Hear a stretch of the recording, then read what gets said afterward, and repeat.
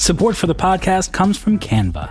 Presenting to a group of your colleagues can be nerve-wracking, so why not ease some of that anxiety with Canva? Thanks to their AI, you can start with a simple prompt and watch Canva go to work. Choose your favorite style, customize the content, and that's it. You're done. It's a serious time saver. Whatever you do for work, Canva presentations can give you a head start on your deck. You generate sales presentations, marketing decks, HR onboarding plans, you name it. Finish your deck faster. Generate slides in seconds with Canva presentations at canva.com, designed for work.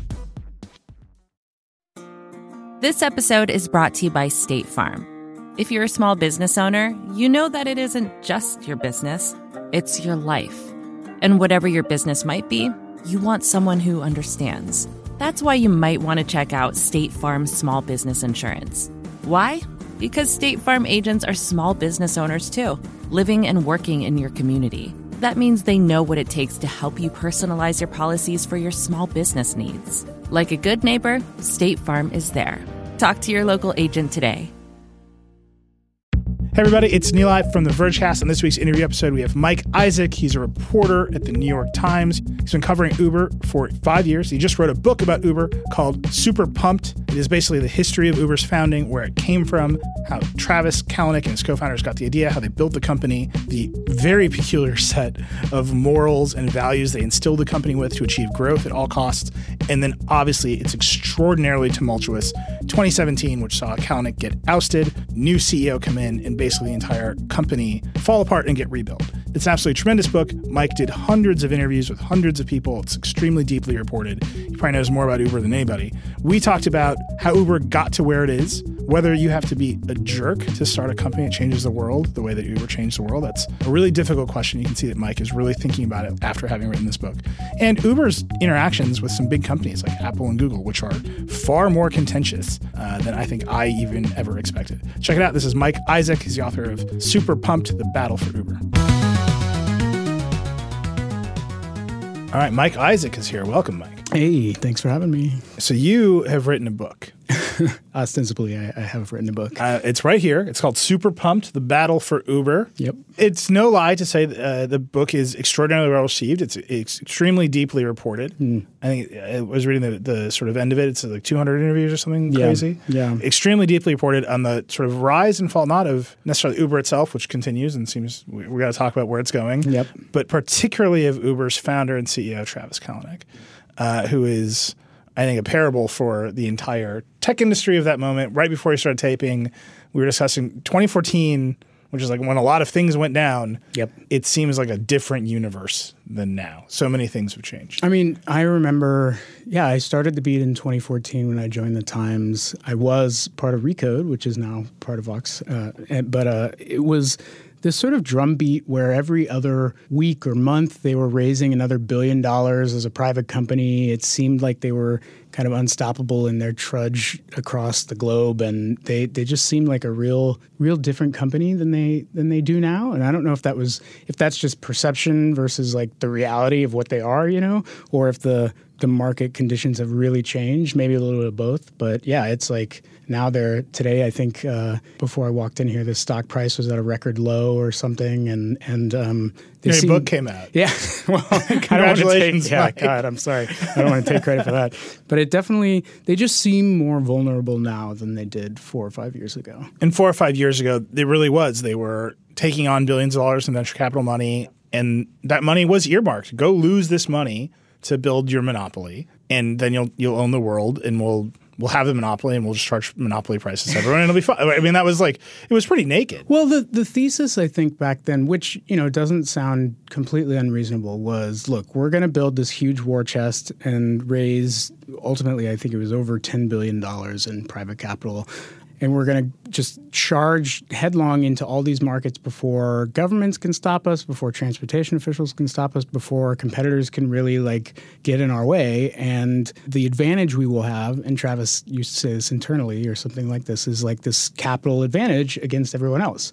And for a while, I think that worked, and I kind of maybe believed it worked, and other folks were just like, okay, the investors sort of believed it worked. And then things really changed beyond the gnarliness of Uber's 2017 and like a zillion different scandals. The funding environment changed. Like SoftBank entered the picture with their like $100 billion vision fund that they can swing around and do whatever they want with. The rise of competitors in different countries really changed the environment. Uber was not on home territory in Southeast Asia when they were fighting some places like Gojek is, I think, a competitor of theirs. So it really, a lot more competitors with a lot more money than they expected came up almost overnight. And then 2017 just was like the cherry on the crap cake where they just got their asses kicked for a full year. So let's start at the start. I think the narrative of Uber, particularly for listeners, the Vergecast is pretty well familiar, but let's take it from sort of like a meta direction. You set out to write this book. How do you decide where to start telling the story of Uber? What was the frame that you were thinking of?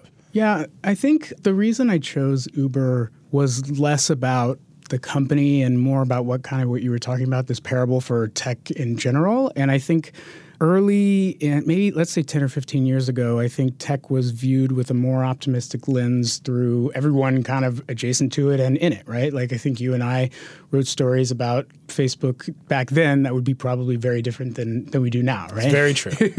and I've looked at that arc as it happened. And I think back then, like folks didn't really have a grasp on how transformative some of the things they were building were and are.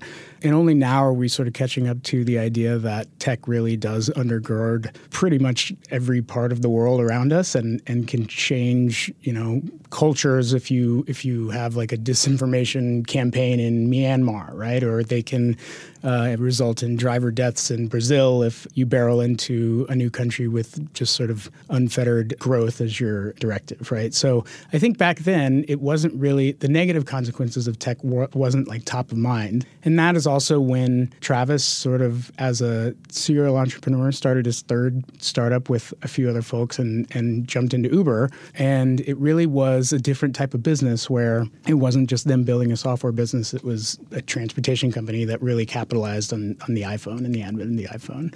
And so from there, without the sort of techlash that we're going in right now, they were able to really expand very rapidly. I think not much of the sort of tech bad behavior had been surfaced quite yet. And I think Travis sort of became, over time, the poster child for the bad boy of tech, or like this is like the tech, whether you believe he deserves it or not, the tech bro that is sort of a caricature of how Valley folks think of some Valley engineers and Valley types. And so I think his standing in and Uber's standing in for the shining example of what can go wrong in tech with hubris and like obscene wealth and growth at all costs made the company and the characters a lot more interesting for me. So let's talk about Travis. I mean, he's very clearly the main character of your book. It seems as though he was paranoid early on, driven to grow at all costs, made a number of questionable decisions. But I get the sense, having furiously read the book to prepare for this interview, do you have like a kind of a grudging respect for him? Absolutely. I think the thing that I feel grateful for even was to take, look, he could become an easy caricature of like a bad guy, right? And like in 2017, when all the shit was going down, he was like basically an evil cartoon character. And I was given the space in this book to just sort of flesh him out as more than a two-dimensional character. He's a human being, right? And he has motivations, and I wanted to dig into what makes someone, after I talked to a billion VCs and all these different folks who were around him, like they would all say the same thing. I've never met anyone as driven or hard charging or whatever in my entire career as I have with this guy. And for whatever faults you see in him, or for the reasons that eventually was his undoing, it was still like he was a unique entrepreneur, right? And he was willing to sort of go as far as he could in many situations and really grew this company from nothing from the early days. So I definitely respect him in the sense that like he built this enterprise when it didn't exist, And that's still a question people have, like, could it have been done if it wasn't for him? I mean, I think that's kind of the big question raised throughout the book, which is it should exist. Like I use Uber, sure, right? Like it seems like a very natural thing to exist. Yep. Taxi dispatch is something that can and should be automated. They went ahead and automated. They cut a lot of corners along the way. Yep. And I think one of the sort of big Valley questions to this day is, do you need to be that kind of founder to will this kind of company into existence? Absolutely. I put it less colorfully, but like, or I would put it more colorfully and somewhere else, but it was just, do you have to be a jerk to build a world-changing company, right? And I don't know if you have to be a jerk to build a world-changing company, but you might have had to be a jerk to build an Uber, just because, like, think of the barriers to entry in the taxi and transportation industry and how those differ from, say, a software business like Facebook, right?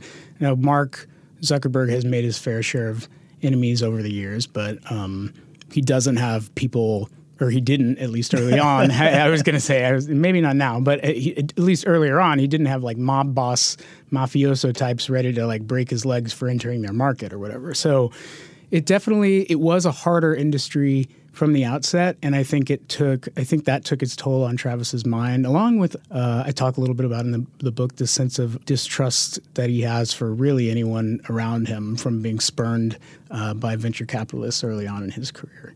So I want to talk about three kind of big moments with Uber that you have built out beautifully in the book, but I want to unpack them a little bit. The first, obviously, is Susan Fowler.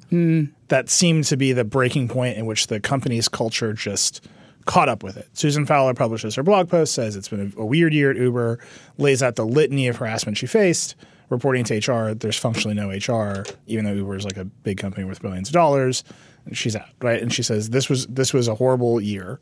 It seemed like that had a breaking point for Uber.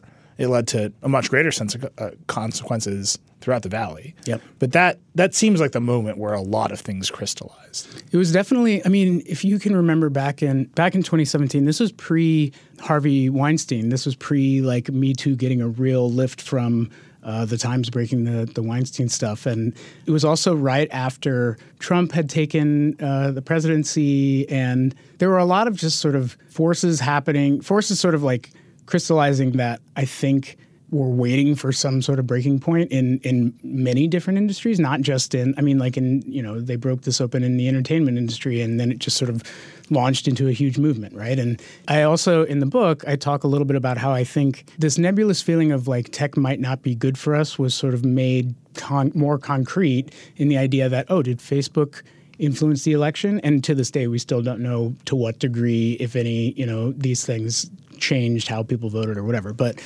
it was this nebulous thought that, Mark Zuckerberg was asleep at the wheel and now Russians are manipulating us, or this tech bro is running this company and women are being rampantly harassed and the misogyny is ruling the roost, right? And I think Susan, to her credit, I imagine had no idea what she was going to set off with this blog post, but she presses publish in February, and all of this pent up frustration, anger internally for things that many employees had felt, just was sort of like a dam bursting moment. And I was telling someone else, once you lose your employees inside of the company, then you're really screwed, because you can do all these fights outside and say hunker down, the press is against us or whatever. But when your own people are revolting, you're in trouble.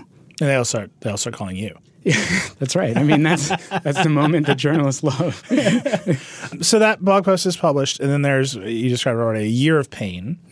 And what's really interesting to me, a lot of the early parts of the book lay out how little trust Travis Kalanick has in investors and VCs. He says they're always out for themselves, and he constructs the company of all this power, and he gets ousted anyway. Walk us through that. Yeah, so for a long time, Travis in his early days had these issues with VCs, how they treated him, and just very early on he was burned by an early relationship with an investor.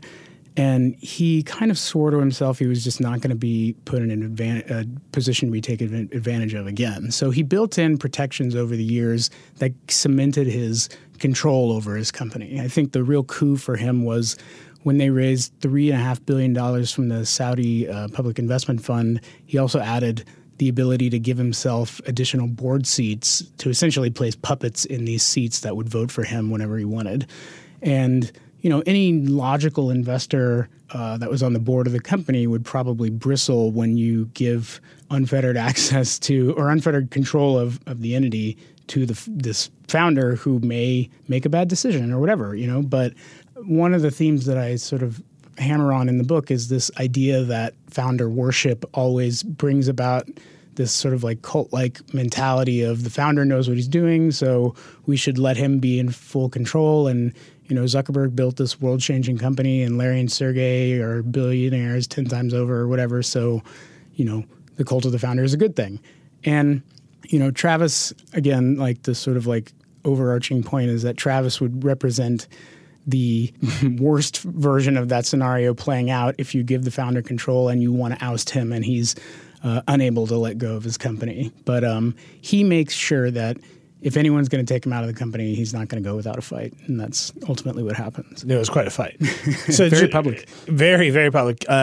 Actually, you bring in the book, you mentioned the Gold Room a couple times, which is a gentleman's entertainment club in San Francisco.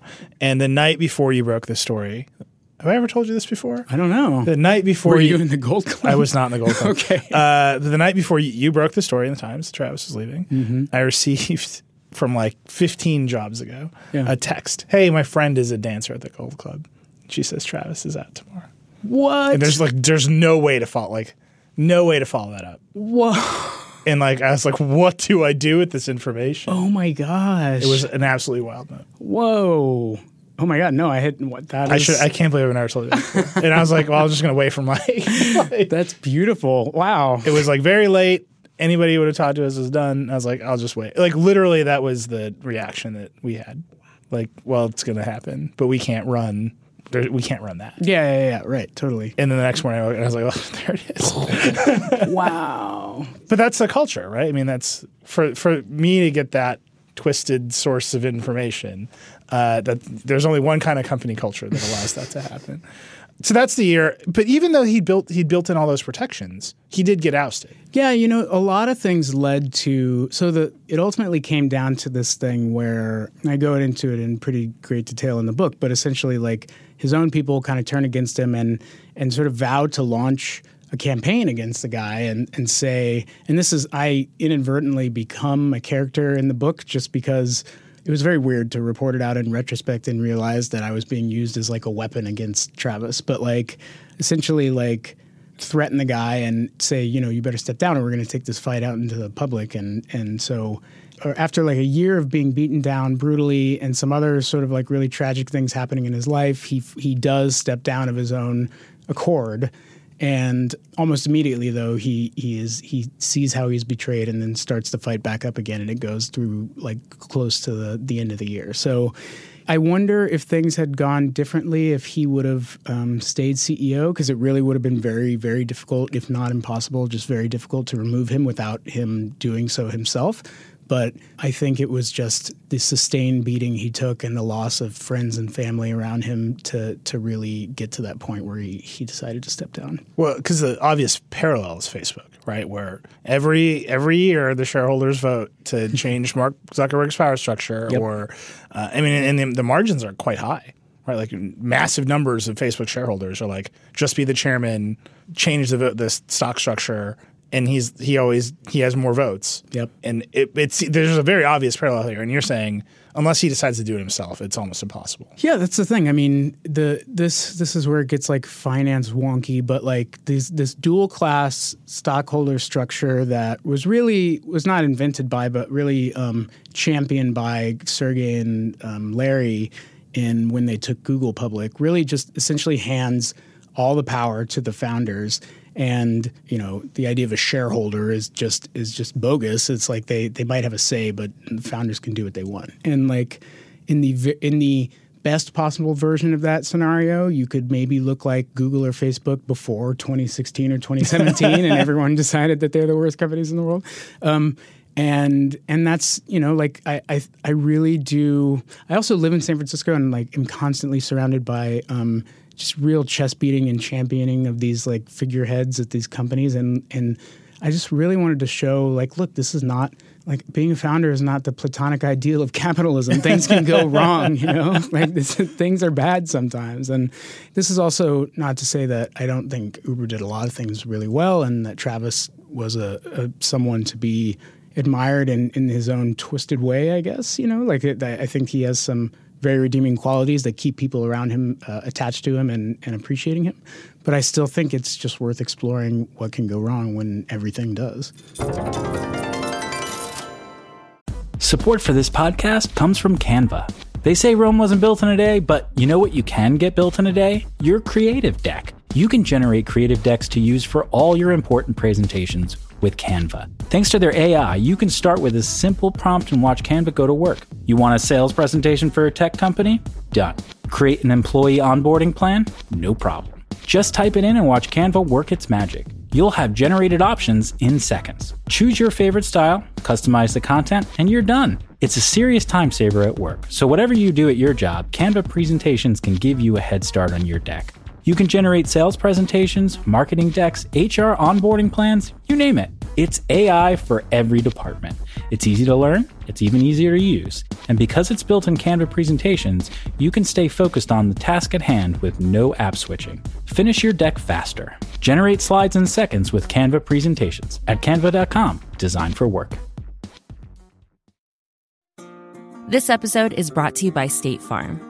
You've heard it before. Like a good neighbor, State Farm is there. But it's more than just a tagline, because State Farm agents are small business owners themselves who live and work in your community. And if you're in the market for small business insurance, who better to work with than an agent who understands what it takes? State Farm agents can help you create a personalized insurance plan that fits your small business needs and budget. Talk to your local State Farm agent today about small business insurance. Like a good neighbor, State Farm is there. So two more scenes, conflicts I want to dig into. We talk a lot on the show about the App Store and the overwhelming amount of power that Apple has. Totally. You have a couple scenes where Travis goes and meets with Eddie Q and Tim Cook and knows basically his business is on the line. Yep. Because Uber has done like some shady things. That I don't think people really get a sense that Apple can just destroy billion-dollar companies. Absolutely. I mean, that's really – I remember when I found out this anecdote through tell the story. Well, yeah. So basically, Uber runs afoul of Apple's App Store rules by sort of skirting some of the privacy guidelines they have. And like Uber had a case to do for what it did, right? Like Uber was dealing with huge amounts of fraud in China and other places, and Apple didn't have a great way of helping to prevent that fraud. So Uber kind of took a shortcut and did this, which is if only you could see Mike's face. He's like the one of many shortcuts that Uber takes. Exactly. And to make a long story short, it ended up coming back to them because Apple found out that Uber was skirting some of its rules around privacy and what's called fingerprinting iPhones. And so there's this dramatic meeting with Eddie Q and then later another one with Eddie and Tim where essentially they say like, straighten up or we'll boot you from the App Store. And I mean, that is business killing, right? Like for a lot of Uber's life, it was an iPhone only app. And then later, it moved out to to Android. But like if you lose iPhone customers who are, who spend more money on average, it's company crippling, business killing. And it's really interesting now to think about it in the age of antitrust and anti-competitive action. I mean, that's I'm sure where you were going with this, but like it's just sort of like when you come back at the end of the day, like to look at who has power and control. And I think even other companies like Facebook would probably point towards Apple and Google and the vast amount of power they have with what apps win and what apps lose.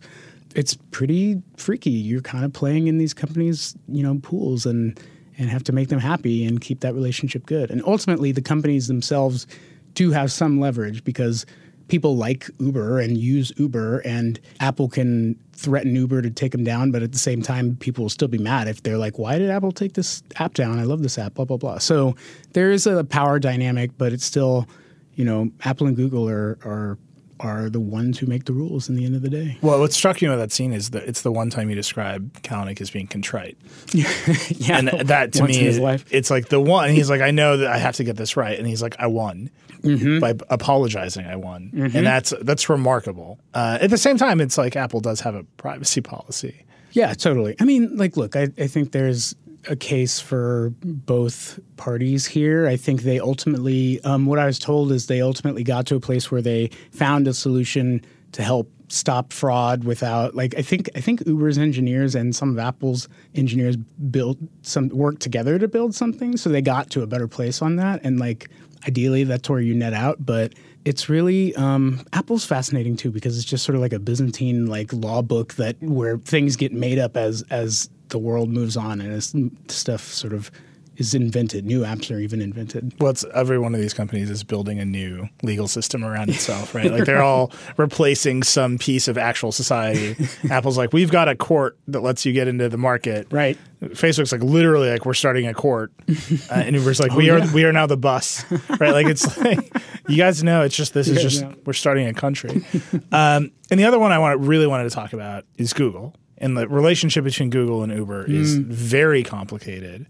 They were an investor, and then there was obviously the big lawsuit. What did you discover as you were reporting out that relationship? So it was really interesting when I got to go to cover the court case when Uber was eventually sued by Waymo, and hear Travis deliver testimony. But it was, I think, going in, Travis, to predicate this, Travis took on $250 million from investment from GV, Google Ventures, which is Google's investment arm for startups. From the outset, I think Travis had a different understanding of what that meant. He thought, okay, I got Google money now. I'm untouchable. They're going to make me a king in this space. And because they've invested in me, I'm awesome. And I think Google had a very different idea of this. Like, first of all, they go to great lengths now to caution people, we are not part of Google. We're an independent arm, and just because you have our backing doesn't mean that Larry Page at the end of the day is going to support you and champion you or whatever. And so eventually it got to a point where Travis realized we're going to crash into each other what is the logical endpoint of a taxi service and that's automating it, right? And Google, Larry Page in particular had been working on self-driving cars for years at that point. So they were frenemies until they were enemies. And I think ultimately it ended very poorly, obviously. Waymo believed, at least, that one of its former engineers, Anthony Lewandowski, stole IP, trade secrets, brought it over to Uber, sued Uber over that for theft of trade secrets. That ended up settling. But it was just sort of a case study in how the incestuousness of the Valley can end up working against you at times. And I think for Travis, it felt like a real betrayal and an eye-opening moment of, oh God, what is the analogy I'm looking for? Fox. Fox is in the house there. Yeah, exactly. Actually, I think one of the Apple executives might have used that analogy at one point. But there was a point in which, and I think I put this out in the book, is like they kind of say Google's on your board, David Drummond is on your board. Are you not worried about that? And I don't think Travis was worried about it until it was too late and really figured, oh, okay, well, now I'm going to have to compete with my own backers. So it ended spectacularly poorly for all of them. Uber in court said famously, the only thing we have to show for Anthony Lewandowski is this lawsuit, basically. They ended up net negative, and it set them back probably a lot. We had Sarah Zhang on our team when that lawsuit was going. Sarah's now at the Times. I remember she... Oh, yeah, she was there. She was there. Covering it. She was covering the hell out of that case. And she beat me. We were talking about it every day because it was, this is a case that famously gave the world the phrase, the laser is the sauce. Which Sarah and I literally, as we're reading your book, I just texted Sarah, the laser is the sauce, because it was all we said to each other. We were just saying that with different inflections to communicate for a week. Oh God! And Google's case is pretty bad. Yeah. And I remember she wrote a post being like, "This case is actually pretty bad," and they settled the next morning. I think a lot of this comes down to, and I think we cover consumer tech. Like, here's the product, you're looking at it, the new iPhone's coming out, the screen's this big, and it's pretty divorced from the personalities of the people. Mm-hmm. And these big companies are really big; they're very good at crafting sort of forward-facing personalities. And you're like, oh, they just hated each other. And they made Mike and Sarah sit in a courtroom for a while over a case that was fundamentally pretty bad. They just didn't like each other. And there's a deep strain of actual human being personality issues underneath these companies. What's the thing as you're writing the book, what's the thing that you learned the most about these folks?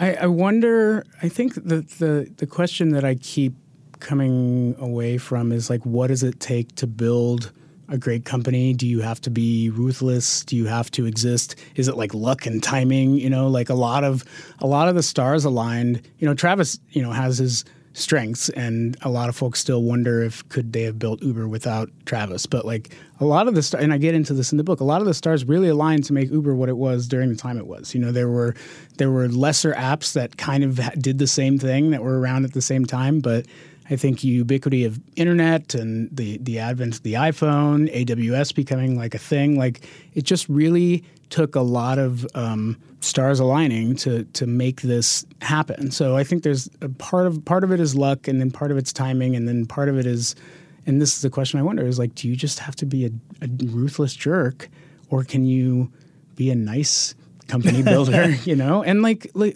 I mean, I think about Steve Jobs. I think about, you know, what Larry and Sergey were like. I think about Zuckerberg and his sort of, Zuckerberg is a ruthless businessman. I know that firsthand. And so I wonder if that's just the laws of business, you know, and maybe Uber, you know, maybe Uber had the unfortunate position of being like the poster child of all the crappy things that one has to do or might, or one can get caught doing on the way to building like a huge company. But I would like to think that you can build something worthwhile and not be a jerk when you're doing it. So this brings us to the new CEO, Dara. Mm-hmm. How's Dara doing? I mean, because he was installed as the nice one, right. The dad of Silicon Valley. Yeah, right? like he's the polite one. He like got rid of like the bro code that like Uber had. Like he's rebooted the company. Mm-hmm. Super pumped is no longer a value. I have to explain to people what super pumped mean a lot of the times. It's really just, oh God. It's a great title though. It is a fantastic title. But no, I think, look, this is the funny sort of irony about the whole thing is now people are kind of weirdly pining for the fire that Travis brought. And this is the credit I'll give him all day long, is like he instilled a real loyalty, real sort of sense of duty and purpose in the folks that were there. I think Dara was absolutely the right sort of temperament to right the ship when the building was on fire, or whatever mixed metaphor you want to use, because like there was like so much going on in 2017 that went wrong, and just having someone that felt like a grown-up in the room was great. And the question mark for some now is like, okay, great, he's like whatever, he's tamped down the emergency mode, and now we need to prove that we can be the next Amazon of transportation, as they like to say. And that's just, they have to prove it, you know? And that's, they have bets out, right? They're doing food delivery. They have scooters and things. Payments is actually going to be a next thing that they're keeping close to the vest right now, but it's going to be a thing. But it's still TBD, you know? I still think it's too early. If you're looking at becoming a platform and moving just beyond this core ride-hailing business, it's too early to say whether they're going to make it well or not. Well, that's the next big question, right? So there's like the WeWork IPO a couple weeks ago, and everyone just looked at it. I mean, it's we talked about it on this show. I'm sure no tech reporter could resist tweeting about it. It's like the most fanciful IPO document in history. It like begins with a prayer. It's like so out of control. Love it. But like everyone sees it for what it is. Right, this is a real estate company using some tech language to mask an upside-down business model. A lot of that thinking seems to be applied to Uber lately, right? We're going to front a ton of cash to build some monopoly position, and then literally like charge rent. It's Uber, more or less. Yeah, but it's like more useful. Well, like that's the difficulty of having a commodity service too. I think, right? Like I think the real part that's difficult is like they don't enjoy the same advantages of like network effects that a Facebook does, or other businesses that really thrive on the bigger we are, the better we are. I think in the exact same way, and the cost of switching is so low, and like Lyft's network is big enough that if you go to China, Didi's network is big enough, or Ola in India, like there's just. The friction between switching services is not high enough to keep people in that universe. So they need to add more things in that, whether it's, again, like if it's food, they're doing like loyalty programs. It's kind of like airlines back in the day. Like, like it's just sort of people are very price sensitive. So what's going to keep you here? And for airlines, at least, a lot of it was like brand and perks. And if your brand is in the toilet, then you have a big problem. Right? Yeah. So I don't know. I mean, I'm looking at this. Uber has like gold and platinum and Uber Cash. Oh, I don't take more than a couple of Ubers a week, and I'm like, the Uber super gold bestows status to me left and right. It's like hilarious. That compelling? Yeah, I mean, I keep using it. Yeah, there you go. Well, maybe it'll work. I don't know. Like, I really do think what I wonder is, like, do they have enough time to prove it out in the next, however many years or months or whatever before the street gets agitating for change? Before their burn rate catches up to them. Yeah, right. Yeah, I think the number is $5 billion a quarter they're losing. That was a lot. There were some one-time charges, to be fair, but the losses are still crazy. Yeah. So what's next for Uber? Oh man. And really, what's next for Mike Isaac? Oh God. These two fates are intertwined. I hope not. Oh God. I hope this is it. The book. The thing that I do feel really happy about is like capturing this specific moment in time for the Valley and what tech means to people, what it's going to mean in the future. The other thing I like thinking about a lot is like tech is not going away. It's not like we've had a reckoning and we're going to just go full Luddite and start torching everything. I mean, not that I've seen so far. So like, what is the way in which we live ethically, responsibly, with tech ingrained into every part of our society, which it already is, right? What do we start looking back on and say, hey, I am okay with this, or I'm not okay with this, or this is part of the value proposition of advertising that is fine by me, but this part of tracking or whatever I'm not cool with, I think people are like starting to actually ask those questions. And I think it's going to go far beyond Uber. I think it's going to be, important for our industry, for social media, for all sorts of different realms. So that's what most interests me now is just how we live in a post-techlash society while not, sort of like going full prepper and living in a bunker underground. I will say the prepper thing is very tempting to me. Yeah, I mean, every time I'm upstate and like go to the grocery store, I'm like, I'm going to buy like 3 to 4 prepper magazines. Do it. Oh my God. It's fine. It's a real whiplash reading a prepper magazine. We got to hang out. Yeah. Well, actually, that's my last question. Yeah. A lot of the Uber story was an end run around regulation. Right? The regulations are ready for us. We don't think they're appropriate. They're just in our way. We can just show up in Portland and we'll make people love us, and then you're screwed, and now you have to deal with us. Yep. We're definitely in the regulation moment. Yep. Right? The government has noticed that tech companies exist, and that even on sort of the left, you have Elizabeth Warren saying we're going to break you all up. Yep. And on the right, you have Josh Hawley being like, I'm going to ban autoplay video on your phone. Like, this is a wide spectrum. There's an ideological realignment. Is Uber just entrenched enough to navigate it now?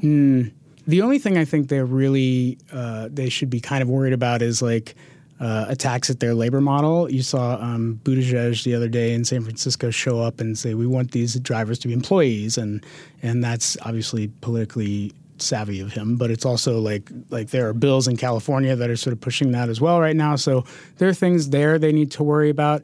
I do think they have enough lobbyists that they're not going to go anywhere. It's just more what is that future going to look like for them, and are they going to get any sort of unduly harsh rules that might hamper their business model even more? All right. Mike, thank you so much for coming. Super pumped. The Battle for Uber is out now. You can buy it from Amazon, which is another tech monopoly, and support your local bookseller. Where can they find you? Where can they tweet at you? Get me at Mike Isaac, ISAAC on Twitter, or Mike_Isaac, ISAAC on Instagram, because someone stole my name on Instagram. Wow, that's the next book. There it is. Thanks, man. All right. Thanks, Mike. All right, my thank you to Mike Isaac. You can go buy the book out in the world. It's Super Pumped, The Battle for Uber. We are at the Apple event this week. It's coming right up. It's iPhone time. So we'll see you on the chat show this week to wrap up Apple. I love to hear from you. Tweet at me. I'm @Reckless. Would love to know who you want me to interview next, what themes you want me to cover. I love all that feedback. Hit me up. We'll see you later this week with the chat show.